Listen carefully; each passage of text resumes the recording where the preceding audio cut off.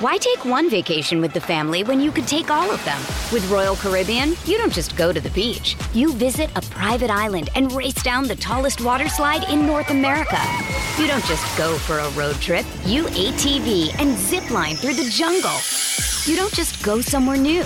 You rappel down waterfalls and discover ancient temples. Because this isn't just any vacation. This is all the vacations. Come seek the Royal Caribbean. Ships Registry, Bahamas. Hey everybody, welcome to Season 12 of Trashy Divorces. Glad to have you with us. My name is Stacy. I'm Alicia. Oh my gosh, Season 12, I'm so excited. We are so excited. And thank you for listening to our Only Murders in the Building themed episode. We have become hooked on Hulu's Only Murders in the Building. There are no spoilers in this episode, don't worry if you're not watching it. It's fine. And we've been doing some absolute spoiler-rich episodes over on Patreon as well. If you are watching. We're going to take a little magical mystery tour today. Stacy, you are bringing us the trashy divorce of Steve Martin. I have such affection for him. He's just wonderful. It's such a nice palate cleanser after the last profile I did. You have a little bit of a curve. A little bit of a curve. Today we're going to talk about the trashy divorces of Kirstie Alley. Which includes, the dreamiest of Hardy Boys. Parker Stevenson is one of her ex-husbands. Now, some girls were Sean Cassidy girls. I was not a Sean Cassidy girl. I was a Parker Stevenson girl all the way in the Hardy Boys. If you are watching Only Murders in the Building, you know there's a little Hardy Boy homage love thing. Yeah. So it all fit together when we were season 12 planning. Indeed. Hey, before we begin, maybe we dive into the Magic Mirror? Oh my gosh, I got love and thanks and praise. First up, we got a bunch of new people who joined our Panda Nation over at patreon.com/trashydivorces. These folks are getting early and ad-free episodes, dumpster dives this month of October. It's all treats, no tricks. We have 2 new series running over there, Trashy Victorians and my new Labor of Love. Yep. Love Letters to Laurel Canyon.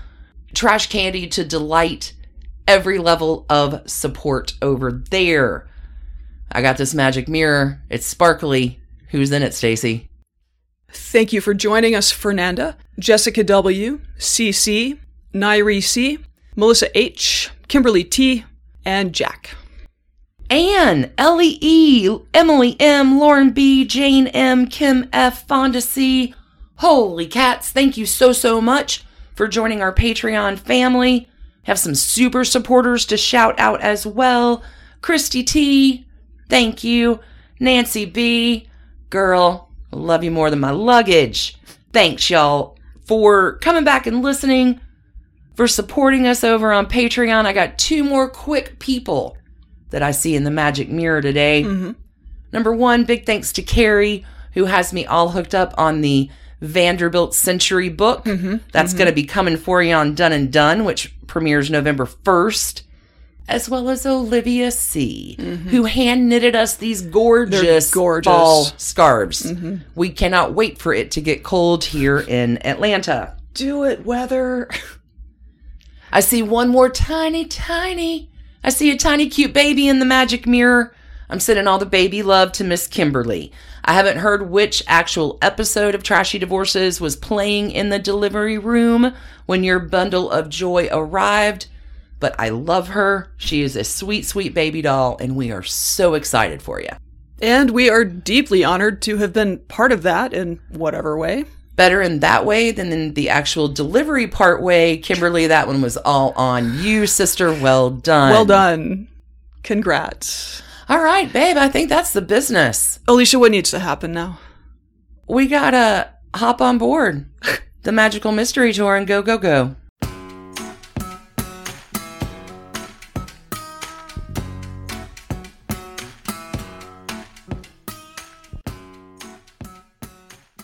Stacy, I'm excited about your profile this week. Wild and crazy guy. You know, it's funny you say that because apparently not a wild and crazy guy, but yeah, I know sometimes we go pretty hard at people on this show, but I will not tell a lie. I started researching Steve Martin with the profound hope that he's a good guy and not really trashy. And I'm pleased to report that, yeah, that seems to be the case. There are some trashy bits, and his sole divorce seems to have gotten some play in the Australian tabloids that really sucked. Although that was kind of other people being trashy, not really him. Mostly, though, this is just going to be me loving the life, the milieu, the career of, oh gosh, all the words, actor, comedian, writer, Grammy-winning musician, producer, and of late, fictional true crime podcasting sleuth on Hulu's Only Murders in the Building, Steve Martin. This sends the podcast into a whole new direction. I'm going to avoid spoilers, but there's a lot here. Anyway, if you're not watching the show yet, there won't be spoilers, so don't worry about that. Steve Martin is a guy who is routinely described as private, introverted, and to quote one friend, as zany as a CPA. Although we are zany. Proud to know a truly zany CPA. Anyway, interviews with Steve Martin are very interesting because in nearly every single one, the interviewer definitely includes how uncomfortable the experience of interviewing Steve Martin is apparently for both of them. Really? Yeah, it's very interesting because he produces stuff constant. I mean, he writes books, he records albums, he makes movies, he makes TV shows. Like he gets interviewed a lot and it appears to just be difficult. Which I'm sure makes the next interview even more uncomfortable for Steve Martin, right? Anyway, Stephen Glenn Martin was born August 14th, 1945. So Leo, man. Leo. Mm-hmm. He is Texan by birth and Californian by, Texans. But he was born in Waco, and his dad was in real estate, but had some aspirations to become a star. His mom stayed home to raise Steve and his sister Melinda, who's a few years older. Dad wanted to be an actor. Mom hated the heat. So when Steve was 5, they headed to Los Angeles. Fantastic. So, yeah, he grew up in Inglewood and then Garden Grove, California. It seems like his mom had a pretty normal parental relationship with her kids, but his dad, especially as Steve grew out of the cute little kid phase, was increasingly stern and critical of his son. His father also had a quick temper and handled spanking duty, as dads did in the day. There was an incident when Steve was about 9 where his father legit beat him, but he says that was the last time his dad was physically abusive to him, and he was never physically abusive to his mother or sister. Still, these dynamics would unsurprisingly warp their relationship for decades, and though his father left the world mostly reconciled with his son, Steve has said that when he was the king of comedy in the late 1970s, when he was up on stage, he felt like he was trying to get his dad's attention. Wow. Imago. It's a powerful thing. For real. And I think it certainly informs some of the storytelling on the show. Anyway, in the libertarian paradise of 1950s California, a 10-year-old Steve Martin got a job selling guidebooks at Disneyland, which had just opened. Holy cats. He remains a Disney booster to this day. Like, this was the magical kingdom for him. Picks up some extra cash, cuts all of his father's purse strings at the age of 10. Anyway, it had one interesting impact for him. The park had magic shops, and he was fascinated by magicians and the secrets of magic, as 10-year-olds tend to be. Yeah. By his mid-teens, Steve had advanced enough in his skills as a magician that he got a job in one of the shops. Apparently, after you hit about 13, you can't sell guidebooks anymore at Disney. I don't understand the line of thought there, but they wanted a bunch of 10 and 11-year-olds there on the weekends handing out guidebooks. Anyway, so he gets a job in one of the magic shops, and then he apprentices more or less under all these old guys who knew all the magic tricks. They had come out of vaudeville mostly. Oh, wow. And so, yeah, so what an education. Yeah, he's 14, 15 and learning crowd control, audience management from these guys who'd been doing it 30 years ago. All of this imprinted in his brain. In an appearance on The Tonight Show with Johnny Carson in the late 70s or early 80s, Johnny leaned over to Steve during a commercial break and said, "You'll use everything you ever knew." And that boyhood fascination with magic and rope tricks and sleight of hand and all the bits and bobs of wisdom passed on by these grizzled showbiz vets all played their parts in what would become a fine-tuned, high-energy stage show. and then an expansive multidisciplinary career that has spanned, of course, decades. His early performance experiences post-high school graduation and while attending college were melodramas at Knott's Berry Farm. Really? Yeah, it was like the older cousin of Disney, but Steve Theme Park Martin, man. That's great. Day. In between the very low-key, it was like 25-minute performances. It was just to get a couple more bucks out of people who walked through the door. Anyway, actors would take turns doing what amounted to like little 5-minute intermission performances. And this is the origin in 1963 of the stage show that would make Steve Martin one of the most beloved performers alive years later. His college years and beyond included their fair share of romances. There was photographer Mitzi Trumbo, daughter of screenwriter and novelist Dalton Trumbo, who he was blacklisted in the 40s. There's a whole fascinating thing about him. Mitzi's relationship with Steve ended when her father took her to Budapest, where he was filming a movie, and she fell for the director, John Frankenheimer, on set. No. I believe they're still good friends, though, I think. In his 2007 memoir, Born Standing Up, which much of this is pulled from, Steve notes that 20 years later, John Frankenheimer, the director, would try once again, this time to seduce his wife. Oh, no. He failed, but Steve writes, incidentally, Frankenheimer died a few years ago, but it was not I who killed him. Another girlfriend was Nina Goldblatt, a dancer who, under the stage name Nina Lawrence, went on to work on the Smothers Brothers Comedy Hour years after they had split up and gone their friendly separate ways. So in 1967, she reaches out to Steve and is like, hey, the show is looking for young comedy writers. And even though Steve had no experience as a comedy writer, just as a young...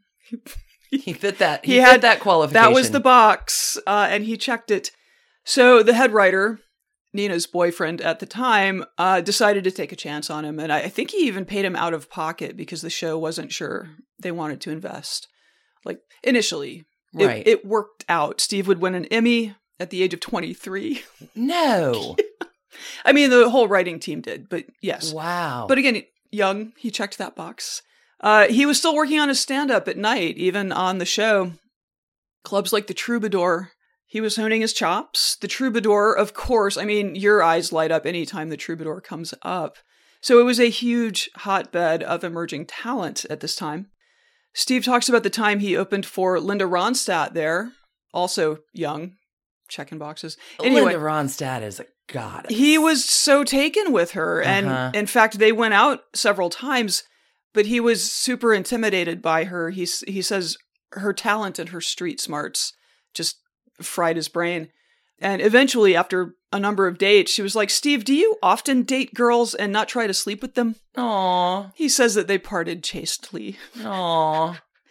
On his style of comedy, Steve gave a lot of thought to the idea that laughter happens when a storyteller creates tension and then provides a punchline that allows the listener to release the tension in laughter. He also took note that a lot of comedians had vocal or visual cues that would indicate to the audience when it was time to laugh. Bob Hope had patter, another comedian would I don't know, touch himself. That sounds bad. Anyway. Phrasing. He writes, these notions stayed with me for months until they formed an idea that revolutionized my comic direction. What if there were no punchlines? What if there were no indicators? What if I created tension and never released it? What if I headed for a climax, but all I delivered was an anticlimax? What would the audience do with all that tension? Theoretically, it would have to come out sometime, but if I kept denying them the formality of a punchline, the audience would eventually pick their own place to laugh, essentially out of desperation. This type of laugh seems stronger to me as they would be laughing at something they chose rather than being told exactly when to laugh. So to make this work, he had some rules for the act that he was developing. First, he could never let the audience know he was bombing. He just had to thrust forward with the attitude that this is funny, you just haven't gotten it yet. Well, and that's the thing with public speaking. Nobody knows you're screwing up until you say in your speech, man, I'm really screwing this up. Well, but what made this comic versus just pushing forward is the second rule was that he had to make the audience believe that he himself thought he was fantastic. Proceeding through the act, even if there was no reaction in the crowd, with an absolutely unshakable confidence. 100%. Sort of an idiot. It was a genius clown move. Anyway, his goal was to make it impossible for an audience to say exactly what it was that was so funny. You really just had to be there. Hence, yes. Throughout the 1970s, he was doing more TV appearances, mostly on daytime talk shows, celebrity, blah, blah, blah. Gradually, he worked into the rotation on Johnny Carson's Tonight Show. He was touring widely, which sounds like it was a complete nightmare of loneliness. Comedy clubs had not emerged yet. There were no cell phones, obviously, no internet. Long-distance phone calls were super expensive. And mostly, I think he was just driving solo or with, somebody to help him with gear to little college towns or folk clubs or smoky bars and, cities all over the country. It was, terrible, but also he was creatively free in this environment in a way that he never would be again. And so these random audiences in random places gave him real evolutions in his act. He had one college show that was basically performed in a classroom that only had one door at the back of the room. And so the audience was between him and the exit. And when the show ended, he could not convince them that the show had ended. Oh, no. He kept saying, no, I'm done. He packed up his stuff and they were just wrapped. They were just... Gotta go. They didn't. So he continues bantering as he makes his way through the crowd, which followed him out of the room and out Pied Piper onto the quad. And he just keeps ad-libbing at this point because what do? And so, show's over, man. Basically. So they come upon a drained swimming pool and Steve directed the crowd to get into it and then announced that he was going for a swim and they crowd surfed him over this empty pool. Oh my God. Right. And so he incorporated this, walking the audience outside for several years until the crowds got too big. He once took a crowd in Nashville to a nearby McDonald's and ordered 300 hamburgers to go. He changed it to a bag of fries right away, but that was the bit. Yeah, eventually he had to stop because the crowds were too big. And so if they went outside, there were people on the road, they could be hit by a car. And they couldn't hear him after a certain crowd size. That is an amazing story. Right? So great. So from Steve's book, Born Standing Up, my set lists from this period, now tattered and yellowed, remind me of forgotten routines. I would sing I Can See Clearly Now and then walk into the mic. I would juggle kittens, swapping the real kitten for a stuffed lookalike. I would stand in spilled water and touch the mic, faking an electric shock, then do it again as though I had enjoyed it. I remember that one, actually. I had a long routine for me in which I confessed my weird sexual fetish. I like to wear men's underwear. All right. 1977, he and Bernadette Peters struck up a relationship. Really? That would last for several years, produce some very important work. I mean, she was in The Jerk, which was Steve's 1979 breakout film. 1981's Pennies from Heaven, which earned Bernadette a Golden Globe Award.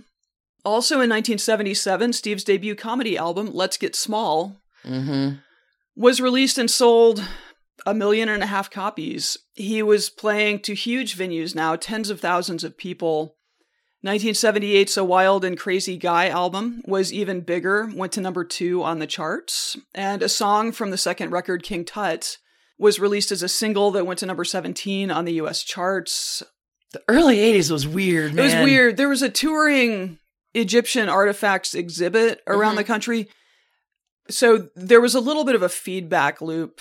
This also incorporated his old friends, the Nitty Gritty Dirt Band, which I know ties into your... No, Long Aspen Ties. Yeah. Nitty Gritty Dirt Band, good stuff. King Tut sold 1 million copies too, the song. And his first 2 stand-up albums won Grammys. I'm not sure if there are other artists who've won Grammys in comedy or spoken word, whatever that category is or was back then, and music, but Steve Martin has. Anyway, he was into his 30s now, hosting SNL on the regular. He understood he was at the top of the roller coaster that was his live performing career. His particular brand of comedy was conceptual. It was designed to ambush the audience and change how they engaged with comedy. Once people knew if you know you're being ambushed, you're not being ambushed. Right. So by 1979, he was writing The Jerk along with Carl Reiner and Michael Elias.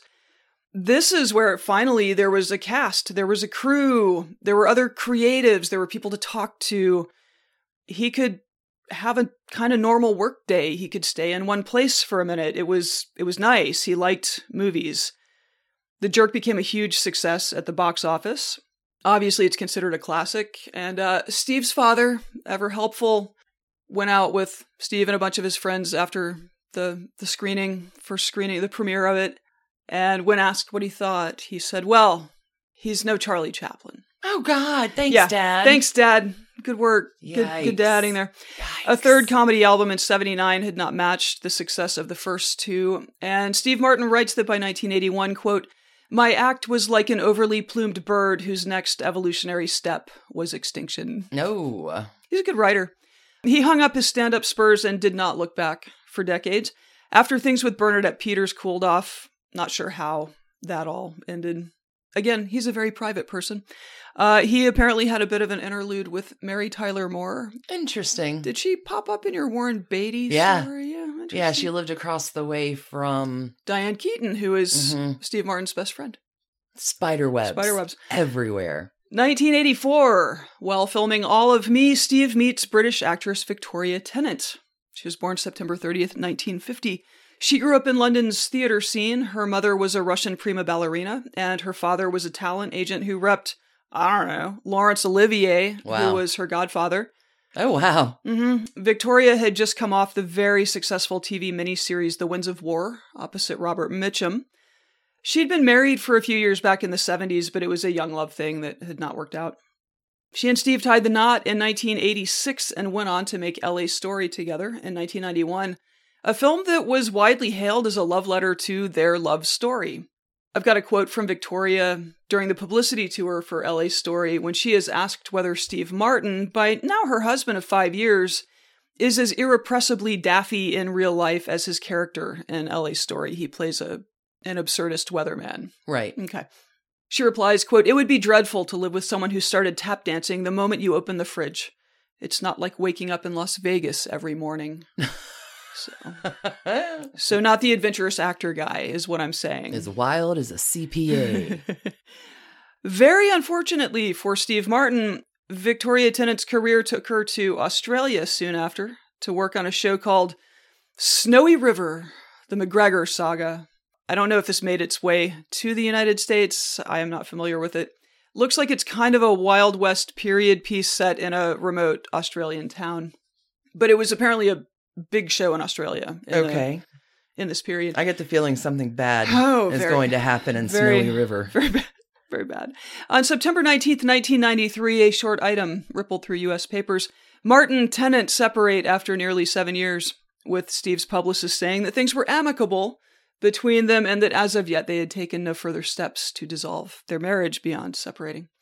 What had happened was, oh no, as a rather gross Australian tabloid headline blared the following year, Victoria had fallen for her co-star, actor Andrew Clark, a big mustachioed fellow a few years her junior, whose photos all suggest a certain earthy gregariousness. New Idea magazine ran an interview with Clark titled, I Won Steve Martin's Wife. No. Oh yeah. No. Gross. Followed by the subhead, Australian heartthrob Andrew Clark says his on-screen love scenes with English star Victoria Tennant are now being reenacted for real. Oh, stop. Screen. Yeah, that's some yuck. Gag That's me. some super yuck. I would note that Steve Martin continues to travel to Australia. He has done some work there, and he supports Indigenous artists there. He holds nothing against Yes. the nation of Australia. It's he would be forgiven if he did, though. A year after that, Andrew Clark himself was kicked to the can. Oh. Which tabloids also trumpeted. Victoria dumps Aussie hunk. First Steve, now Andrew. Victoria's a serial dumper. Phrasing. Yeah, I think that's the phrasing win of your story. Yeah, so Victoria married an entertainment lawyer in 96 and has been married to him ever since. Oh, good for her. Yeah, Steve was in for a tumultuous romantic period here in the mid-1990s. His next girlfriend was none other than actress and Trashy Divorces alum Anne Heche, who would leave him after a couple of years for Ellen DeGeneres, before she would leave Ellen DeGeneres by hiking into the California desert and, fortunately for her, I think, stumbling upon the home of a guy who called for some help. Backup. Need some backup. Maybe some assistance. The later 90s were not super fun for Steve, but they seem to have been pretty transformative. He read a lot of self-help and relationship advice books, apparently. He focused less on film, which he found tiring and often uninspiring, more on writing and music. He published short humor pieces in The New Yorker, some fiction. He did some playwriting, adaptations for the stage. And he turned his attention to his musical side. He's played banjo since he was 17. Mm-hmm. He's very talented.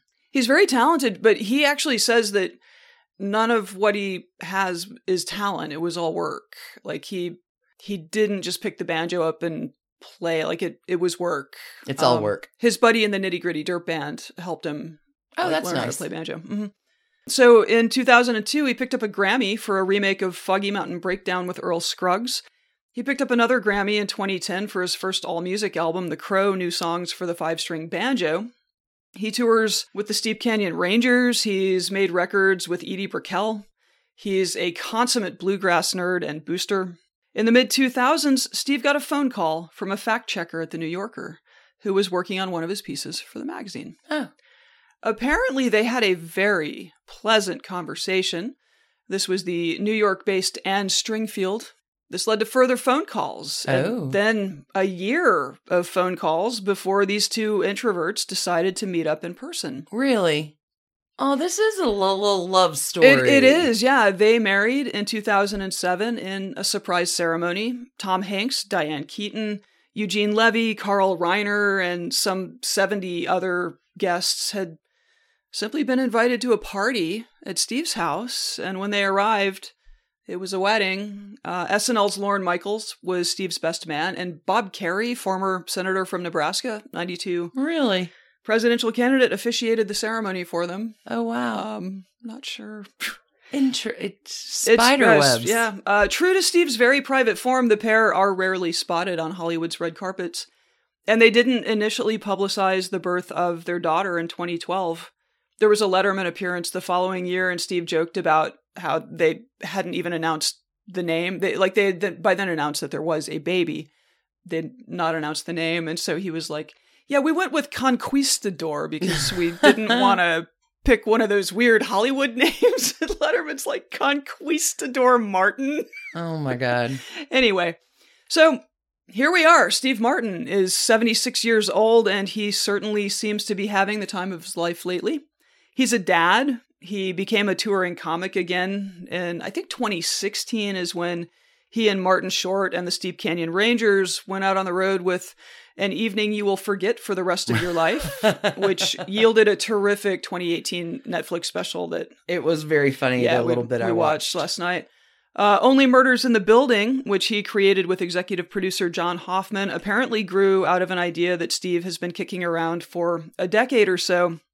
And while the pandemic introduced challenges to it coming to fruition, I mean, they filmed it, pre-vaccine for the most part. I think it also contributed a lot of texture to a story that I think fundamentally is about the ways that people connect, from the mind of someone who spent a lot of his life trying to figure out how to connect. So I only have halos for Steve Martin. Only halos for Steve Martin. But there are some links to funny stuff below. So if you need a Tina Fey appreciation of Steve Martin or Steve Martin's monologue from the 2003 Oscars to brighten your day, and trust me, you do, enjoy. Well done. Thanks. Steve Martin, you deserved a break after Mel Gibson. Yes. Oh, this is like the polar opposite of... This is running through the field of all the good trash. Yeah, I don't think Steve Martin has ever threatened to kill anyone's dog to an interviewer. So, no, this was lovely. It was a very nice change of pace. Show's over, man. Show's over. We gotta go. Actually, the show isn't over. We are going to take a quick break. We are going to take a break. Well done. We'll be right back with You've got the trashy end of things this time. 100%. 100%. I lucked out with Gina Davis last time. You did. It's wow. We swapped. Happy season 12. Yep. All right. Back in a minute. Hey, Trash Pandas. When you need a brain break from your day, let me recommend the game June's Journey for Android and iPhone. It's a hidden object mystery game where you are solving a murder, uncovering family secrets, and, I don't know, exposing official corruption, all in an extremely stylish 1920s setting. Every scene takes you deeper into the mystery and introduces you to an expansive cast of characters as June Parker explores the questions surrounding her sister's apparent murder-suicide at the family's beachfront estate. Add your own elements to the island, from lush gardens to gorgeous new buildings. This story has so many twists and turns. Right now, we are on a global journey attempting to rescue June's niece, Virginia. It's a great combo of gameplay. It's a memory puzzle, a design project, an intriguing storyline with genuinely fabulous art.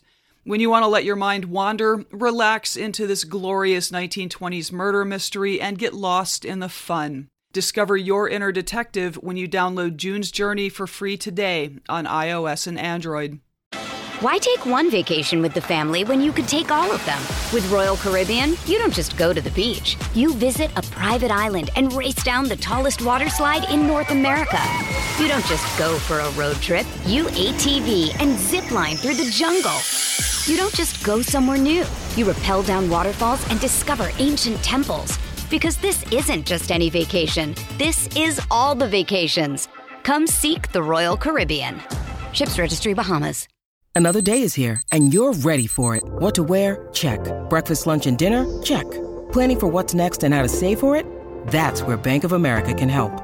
For your financial to-dos, Bank of America has experts ready to help get you closer to your goals. Get started at one of our local financial centers or 24/7 in our mobile banking app. Find a location near you at bankofamerica.com/talktous. What would you like the power to do? Mobile banking requires downloading the app and is only available for select devices. Message and data rates may apply. Bank of America NA, member FDIC. This episode is brought to you by Shopify. Whether you're selling a little or a lot, Shopify helps you do your thing, however you cha-ching. From the launch your online shop stage, all the way to the we just hit 1 million orders stage. No matter what stage you're in, Shopify's there to help you grow. Sign up for a $1 per month trial period at shopify.com/special offer, all lowercase. That's shopify.com/special offer. While it is hard to follow National Cat Month, October is bringing it strong with National Women's Small Business Month. The Women's Business Ownership Act, signed into law in October of 1988, finally ended the requirement some states still had for a man to co-sign on a woman's business loan. The 4 pillars of the law were to address the need for technical training to maximize growth potential of women-owned business, inequality of access to commercial credit, virtual exclusion of women-owned business from government procurement activities, and the inadequacy of information and data relative to women-owned business. 30 years later, the Annual Business Survey reports that there are more than 1.1 million small businesses owned by women. This number is growing every year. More than half of these businesses have 1 to 4 employees. That's right, ladies. Making the most of the gig economy, we are talking about you too. From your Trashy Divorces family and our friends at the Oak Tree Group, thank you for supporting women-owned businesses. To all the women also running a business, big shout out to you.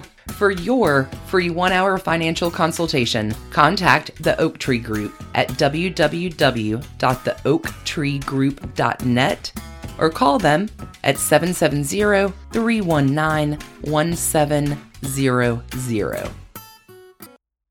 Alicia, you have someone who should be a beloved star of stage and screen, but there's so much trash. So we would have covered Martin Short. We would have. But that happy bastard, yeah. No trashy divorce. We would have gone to Edward Stratemeyer, who created the Hardy Boys and Nancy Drew series, but that happy bastard, no trashy divorce. So I had to roll into the Hardy Boys and Parker, the dreamiest Hardy Boy, Parker Stevenson, which gets us to Kirstie Alley. The magical mystery tour of Kirstie Alley. Okay. Spirited girl. Indeed. Kirstie Louise Alley was born January 12th, 1951. She's a Capricorn gal in Wichita, Kansas. She has a brother and a sister. Typical Midwestern upbringing. Her dad owns a lumber company. Her mom is a homemaker. Does all the typical Wichita things. Is Wichita a big Scientology town? No, we're not to Scientology yet. Okay. Kirstie graduates from Wichita Southeast High School in 1969 and enrolls in Kansas State University, but doesn't stay for very long. Because Kirstie has fallen in love at 16, and all she wants to do is be a bride. We've seen this. She just wants to get married. Oh, I thought you were going to say had fallen in love with acting, but okay. No, her first love is her high school sweetheart named Bob Alley. Okay. Okay. I have a feeling they get married. Coincidentally, Bob Alley and Kirstie Alley have the same name. Oh. Perhaps distantly related, perhaps distant branches of cousins. I feel like some sources say they are not related. Some sources say they are distantly related. But another odd coincidence, Bob Alley is also the name of Kirstie's father. So, wow. Amago. That's wow. The couple starts dating when Kirstie's 16 and they marry in 1970 when she is 20. She says she is working at a sweatshop of a laundry. Bob is in veterinary school, which is great during their marriage. And respectable, Bob is going to graduate and become a veterinarian. Kirstie has dropped out of college, a little bit unsure of her direction or goals in life. And this is a little intimidating for her because she feels like Bob's future is clear and bright, and her future is just being Bob's wife. And she says that terrifies her. And they get married at 20. By the time Kirstie's 24, she and her husband have bought their first house overlooking the ocean in Redondo Beach. She has a BMW, and Bob is a partner in his vet practice. Things are going great. This doesn't sound terrible, yeah. Well, Kirstie will describe herself as, quote, restless, useless, jobless, sexless, lifeless, bored with no direction, unquote. Okay. Well, that doesn't sound great. So, here's young, cute Kirstie hitting the beach in her bikini, because it's just right across. You just got to go downstairs, and there's a whole new world. There's flirting, and boys all over. Right. There's something very different happening on the West Coast Mid-20s. than there is back in Wichita. Kirstie will meet a man named Jake, a blue-eyed pseudo-cowboy with a quote-unquote ripped body, according to her. She will write this in her book. Again, all links for this story included in show notes. She will write about the most memorable kiss of her life, and a few days later, Kirstie has decided she does not want to be married anymore. Marrying at 20 is a lot. It's tough, right? Yeah.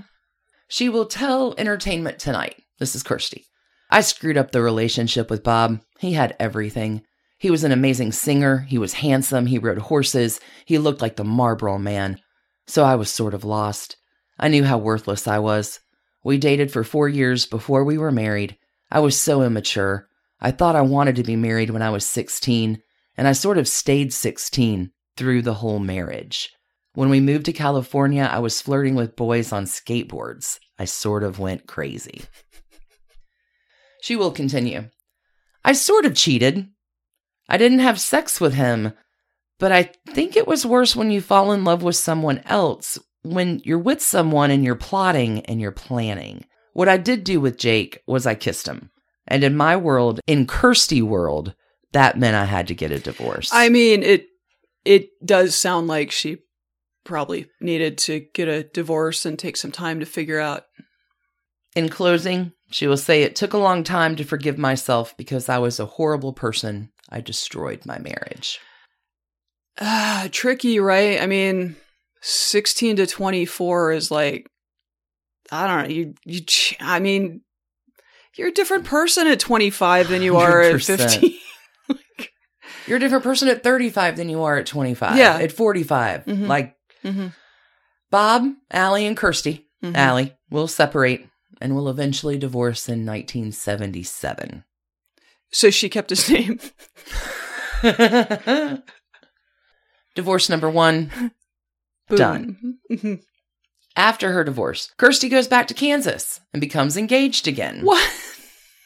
She's working as an interior designer, but she still feels directionless. And this becomes sort of a recipe for disaster.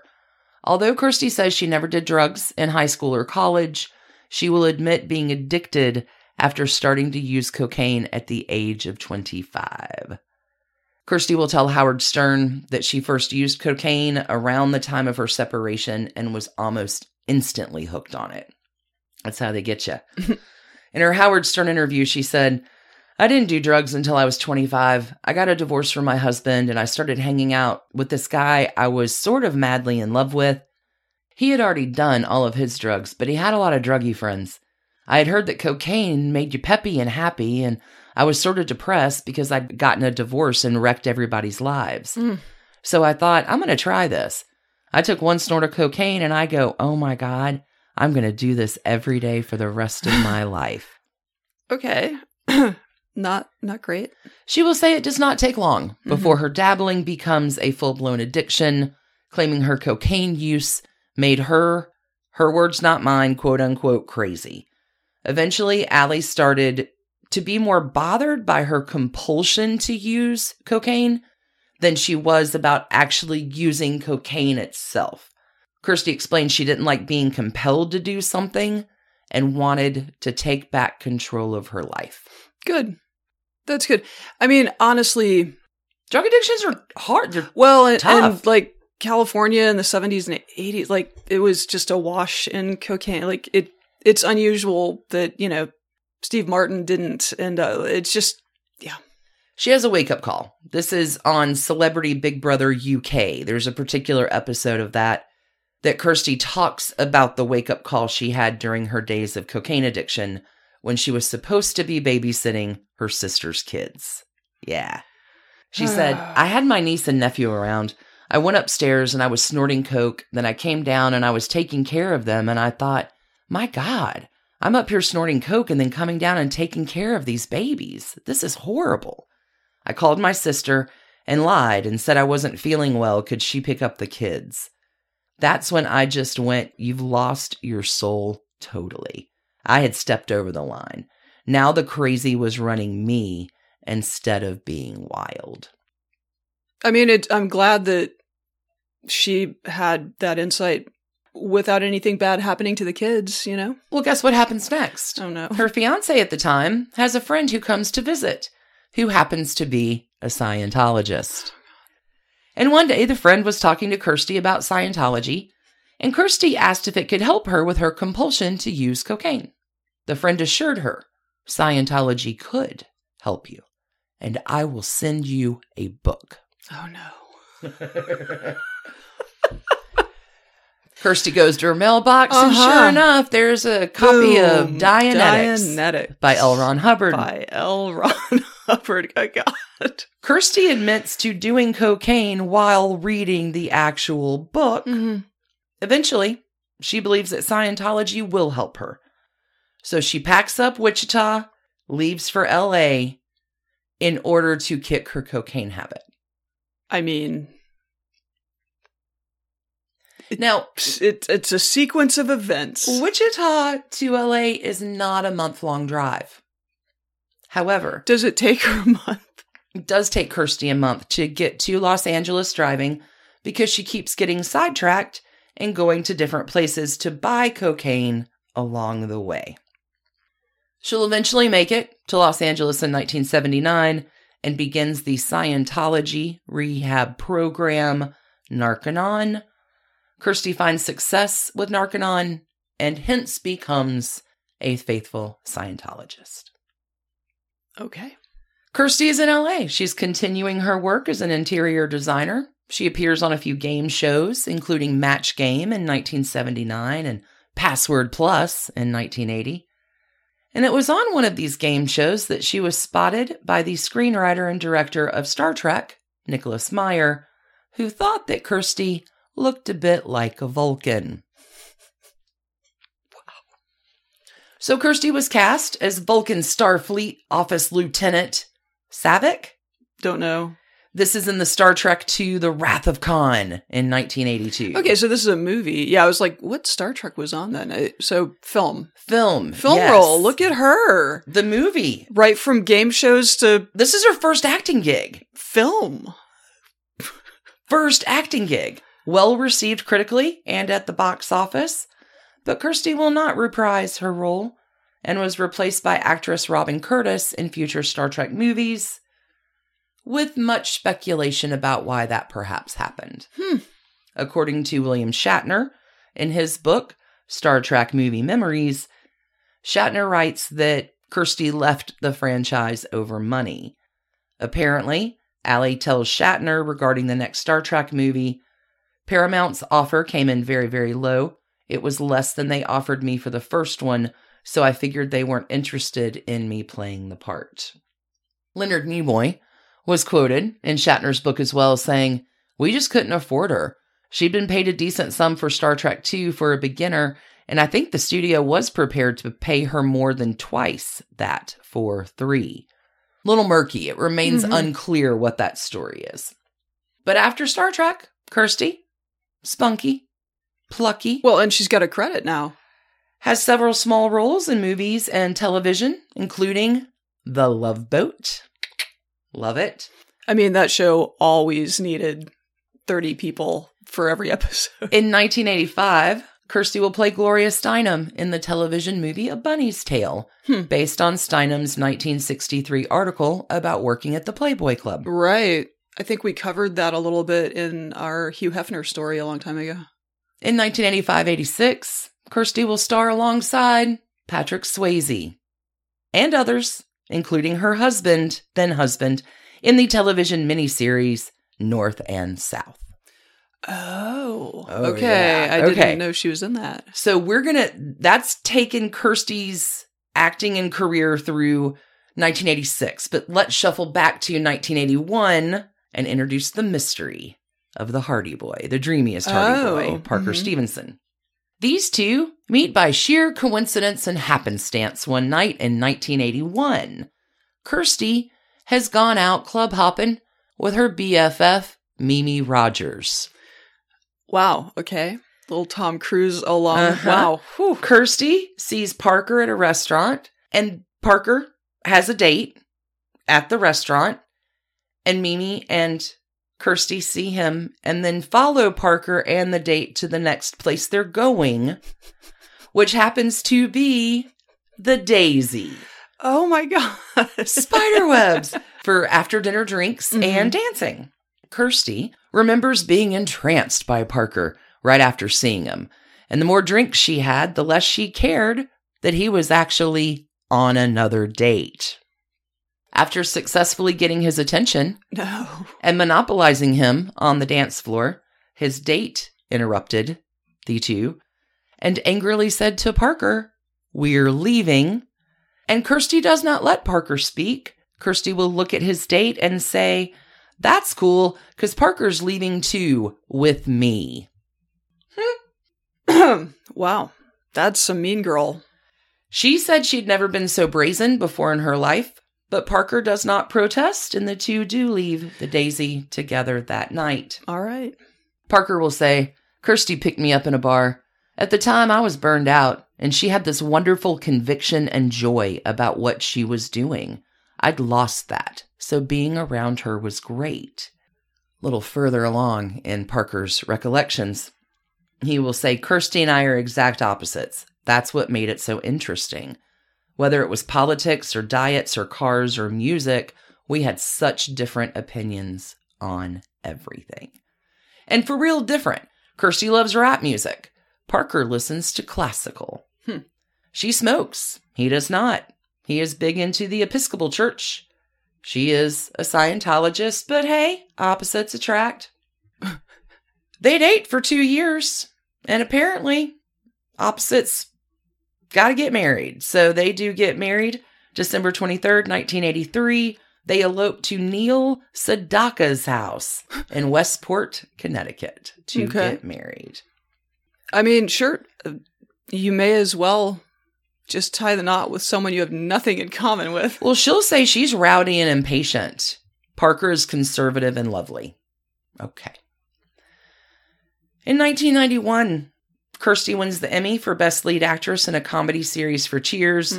She creates a lot of buzz with her acceptance speech. I don't know if you remember this. 1991, this was shocking. She shocks the audience when she thanks her husband, Parker Stevenson, quote, "the man who has given me the big one for the last 8 years," unquote.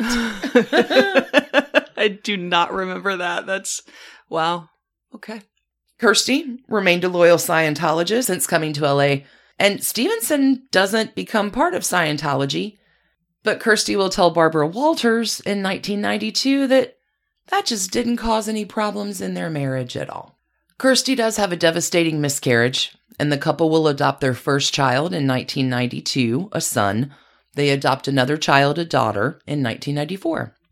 Kirsty will describe her marriage to Parker as the most stable years of her life, but still says that every so often she would experience the heebie-jeebies of marriage, quote unquote. When I was married to Parker, life seemed to go along smoothly. Then bam, I'd meet some handsome temptation and I was off the rails for a few months. Then I'd sort it all out and go with the marriage again for another 4 years, and so it went until the last time. Kirsty claimed she never officially cheats on Parker, but the couple does decide to end their marriage after 14 years of marriage in 1997. There is a joint statement that they release where the pair declares, "We intend to remain the best of friends and devoted parents to our 2 children." Kirsty will tell Entertainment Weekly just a few months later, "There was no infidelity in my marriage on either side. There was nothing other than maybe different goals in life." Parker Stevenson's initial filing for divorce revealed that the actor seeks custody of the 2 children, then ages 3 and 5, along with $75,000 a month to aid in their upbringing. That's a lot. The official divorce decree was granted in May of 1998. The couple did divide their assets, which included a 21-bedroom mansion in Maine, and they shared custody of the kids. About a year and a half after the divorce is final, Stevenson will tell People magazine that Kirsty and I are not friends now. Oh. But we talk regularly about the kids. Will we be friends someday? I don't know. So, I mean, this is why you pay publicists. Neither person handled the divorce well, apparently. Kirsty will say in her 2012 book, The Art of Men, "It got a little nasty. We were both jerks." It happens. I mean, it happens. So for most of their time as a divorced couple, though, the two have been able to have an amicable relationship, which goes along great until like 2016, when their first grandchild is born. Many sources will report that Parker Stevenson was desperate to rescue the grandson from Scientology. Oh. This is from an article by The Inquisitor from September 2017. Radar Online claims that Allie's ex, Parker Stevenson, is seeking the help of Leo Remini because his son and grandson have been at the Scientology Center in Los Angeles since the baby was born last week, and he is concerned that they are not free to leave. Wow. Parker's been having family meetings to try to come up with a plan to save this baby. He has expressed some concern that Scientology has quote-unquote snatched the baby. Oh, God. Leah told Parker he's going to have to bide his time and do not do anything rash right now, or the Scientologists will get an even firmer grip on the kids and the new baby. This is so miserable. In happier news, Parker Stevenson has remarried. He remarried in 2018 to celebrity chef Lisa Schoen, and it looks like these two are doing great. Wishing you the best, Parker and Lisa. We're not done with Kirsty, though. Yeah. Because there is an affair, I use that very loosely, with Patrick Swayze that occurs. So we're going to back up the bus, back up to 85, 86. North and South. Sure. Kirsty admits that she was in love with Patrick Swayze while they were both married. It happens on the set of North and South. Problematically, Parker Stevenson is also starring in the miniseries as Billy Hazard, who is the brother to Kirstie Alley's character, Virginia Hazard. But hey, miniseries romances, friends. Kirstie claims they never had sex, she and Patrick, but says the relationship was more of a betrayal to their spouses than if it had become sexual. They're on a different kind of filming thing, and there's a drunken evening, and Kirstie finally says to Patrick, Patrick, I want to make love with you. I don't care anymore. Let's just do it. And she says that Patrick replies, no, come on, you're drunk, Kirstie. You don't want to do it. You're not that girl. You will regret it for the rest of your life. If we're going to be together, we're not starting out like this. Which is, heads up. Good job, Patrick Swayze. That's not the way to start. For sure. I'm just wondering if her sense that this was a requited situation is accurate. Well, hold on. Okay. There's more. So although the relationship was not consummated that night, with only 2 weeks left of shooting, the couple will spend every available moment together. And finally, before the filming is over, he asked her, not for the first time, according to Kirstie, to divorce her husband and marry him. That probably happened. Probably happened. Kirstie said that she realized she was willing to destroy her marriage to be with Patrick Swayze, but she was not willing to destroy his marriage. Come on. Okay. Kirstie said it was obvious he and his wife had something that few couples ever have together, and if they had started a new life together, she and Swayze would not be as happy together as Swayze and his wife, Lisa. This is absolutely bonkers. Okay. So filming shuts down. Kirstie will go home, confesses everything to Parker Stevenson, and they move on. Probably calls Patrick Swayze, who's Dude, like, I don't know, man. She would not get away from me. That was the most uncomfortable set I've ever been on. I don't know. Kirstie will see Patrick Swayze a few times over the years. The last time they see each other was at an event for Muhammad Ali. She's seated next to Patrick and his wife. And when she gets up to use the restroom, Patrick turns to Kirstie and says, according to Kirstie, there's not been a day I haven't thought about you. That doesn't necessarily mean anything good. The last time Kirstie saw Patrick's wife was when Patrick's wife asked Kirstie to speak at Patrick's funeral. The end of Kirstie's speech at Patrick Swayze's funeral, this is the last line, no matter what Patrick said or did, no matter what occurred in his short, wild, dramatic life, it all boiled down to one thing, his passion for the love of his life, Lisa. Which is very nice. That is very nice. And I guess Kirstie Alley must have been an important person in his mind, or his wife wouldn't have asked her to speak at his funeral. Men like her. I mean, there's something very dynamic and very charismatic about her. I can see why she would be attractive to a certain kind of person. Mm-hmm. So there's an unconsummated affair, apparently, with Patrick Swayze, unrequited. Not to be outdone by her open admiration and hardcore love for John Travolta. Kirstie says this is also unconsummated, but she says that John Travolta is the greatest love of her life. You should see Kirstie. She and Oprah are talking, and they're talking about how great John Travolta is. And one night, Oprah's at this party, and John Travolta is paying a lot of attention to Oprah, and Kirstie's like, but I'm your soulmate. And Oprah's like, no, he's my soulmate. Like, apparently John Travolta is captivating, but Kirstie Alley, head over heels, in love with John Travolta. They've starred together in a lot of movies. They have bonded over their shared belief of Scientology. She says she will remain in love with him for all time. So I'm starting to get this maybe just is how Kirstie Alley just engages the world. Okay. Little eccentric, let's say. We have one more engagement that same year, 1998, that Kirstie divorces Parker Stevenson. She will begin dating Nevada co-star James Wilder. At this time, Wilder is 17 years younger than Kirstie, and he's also known for his role on Melrose Place. Despite the age difference, the heart wants what the heart wants. It doesn't take long before the pair is engaged. And although they got serious very quickly, they ended almost as quickly engagement over by 1999. Kirsty says, I just did some real soul searching, and I didn't like myself. I didn't like what I'd become. I'd sort of become something I wasn't.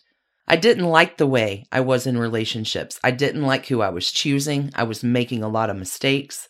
So what I decided was to really prioritize my life into what was important to me and what I wanted to be known for by myself. That's good. That's healthy. Pretty healthy. Kirstie Alley's erratic behavior and reputation have been all over the place in the last 20 years. Yep. She has gained probably the most criticism through her feuds with other public figures. So she falls in love easily and also falls into fights easily. Is that what I'm hearing? Spirited lady. Volatile might be another word. Okay. Yeah. The feuds with other public figures, kind of problem number one. Problem number two, the second thing which really garners a lot of criticism for her is her ardent defense of Scientology. Coming in for the tertiary part of this are her controversial statements on talk shows and social media. Yeah, she's an interesting Twitterer. There are no real signs of her slowing down there. But those public statements don't have a damn thing to do with her trashy divorces. And it's already a lot, so I have added that whole thing to Dumpster Dive for this week on Patreon because just wowza. Those are the two trashy divorces and unconsummated affairs of Kirstie Alley. Yeah. Okay. Trash cans, all of them? Yeah, volatile trash cans. But it is a magical mystery where all of the spirited trash cans are hiding. Oh. Maybe they're in the Scientology Center. I see what you did there. We need some sleuths to take the trash cans into a whole new direction. Oh my gosh. That's Kirstie Alley. Wow. All right. Little Hardy Boys action there. I hope that you have enjoyed our Only Murders in the Building themed episode, such as it is. Yeah, welcome back to season 12. We have a lot of fun coming up. We appreciate you being here. We appreciate you listening, being part of the Trash Panda Nation. We'll be back on Wednesday. Ooh, I got a good breakup coming on Wednesday. If you need more trashy divorces in the meantime, check us out on patreon.com/trashydivorces. There's also some free episodes. I need to get those updated for the season. Where can people find free Patreon stuff? They can find that at bit.ly/trashcandy. Just plug that into a browser. Until we meet again, friends. For more of season 12, keep your hands clean. Keep your hearts trashy. Bye, y'all. Bye. And thanks to you for listening. Trashy Divorces is a Hemlock Creatives production, created and produced right here in Atlanta, Georgia by us, Stacy and Alicia, with a little research and writing help from the brilliant Melissa O. Our art is by Sydney V. Smith. That's Sydney V. Smith at carbonmade.com. And our music is used with permission of Ratsy. Check her out at Ratsy's store on Instagram. And definitely drop into Ratsy's store anytime you're in Oberlin, Ohio. You can contact us at trashydivorces@gmail.com or find us on the World Wide Web at trashydivorces.com. If you need more trash candy in your life, our Patreon community includes some of the very best humans around and thousands of hours of bonus content at every level of support. Join the fun at patreon.com/trashydivorces. Interested in some Trashy Divorces swag? Check out our merch shop and Trash Panda Enthusiasm Society at bit.ly/trashygear. Want to advertise with us? Reach out to sales@advertisecast.com for more information. And last but not least, come play with us on social media. I keep most of our Trashy Divorces Instagram hopping. Stacy and I share it up over on Facebook, including our Trashy Divorces podcast discussion group. Come join us over there, and thanks again, everybody, for listening. Keep it trashy, y'all.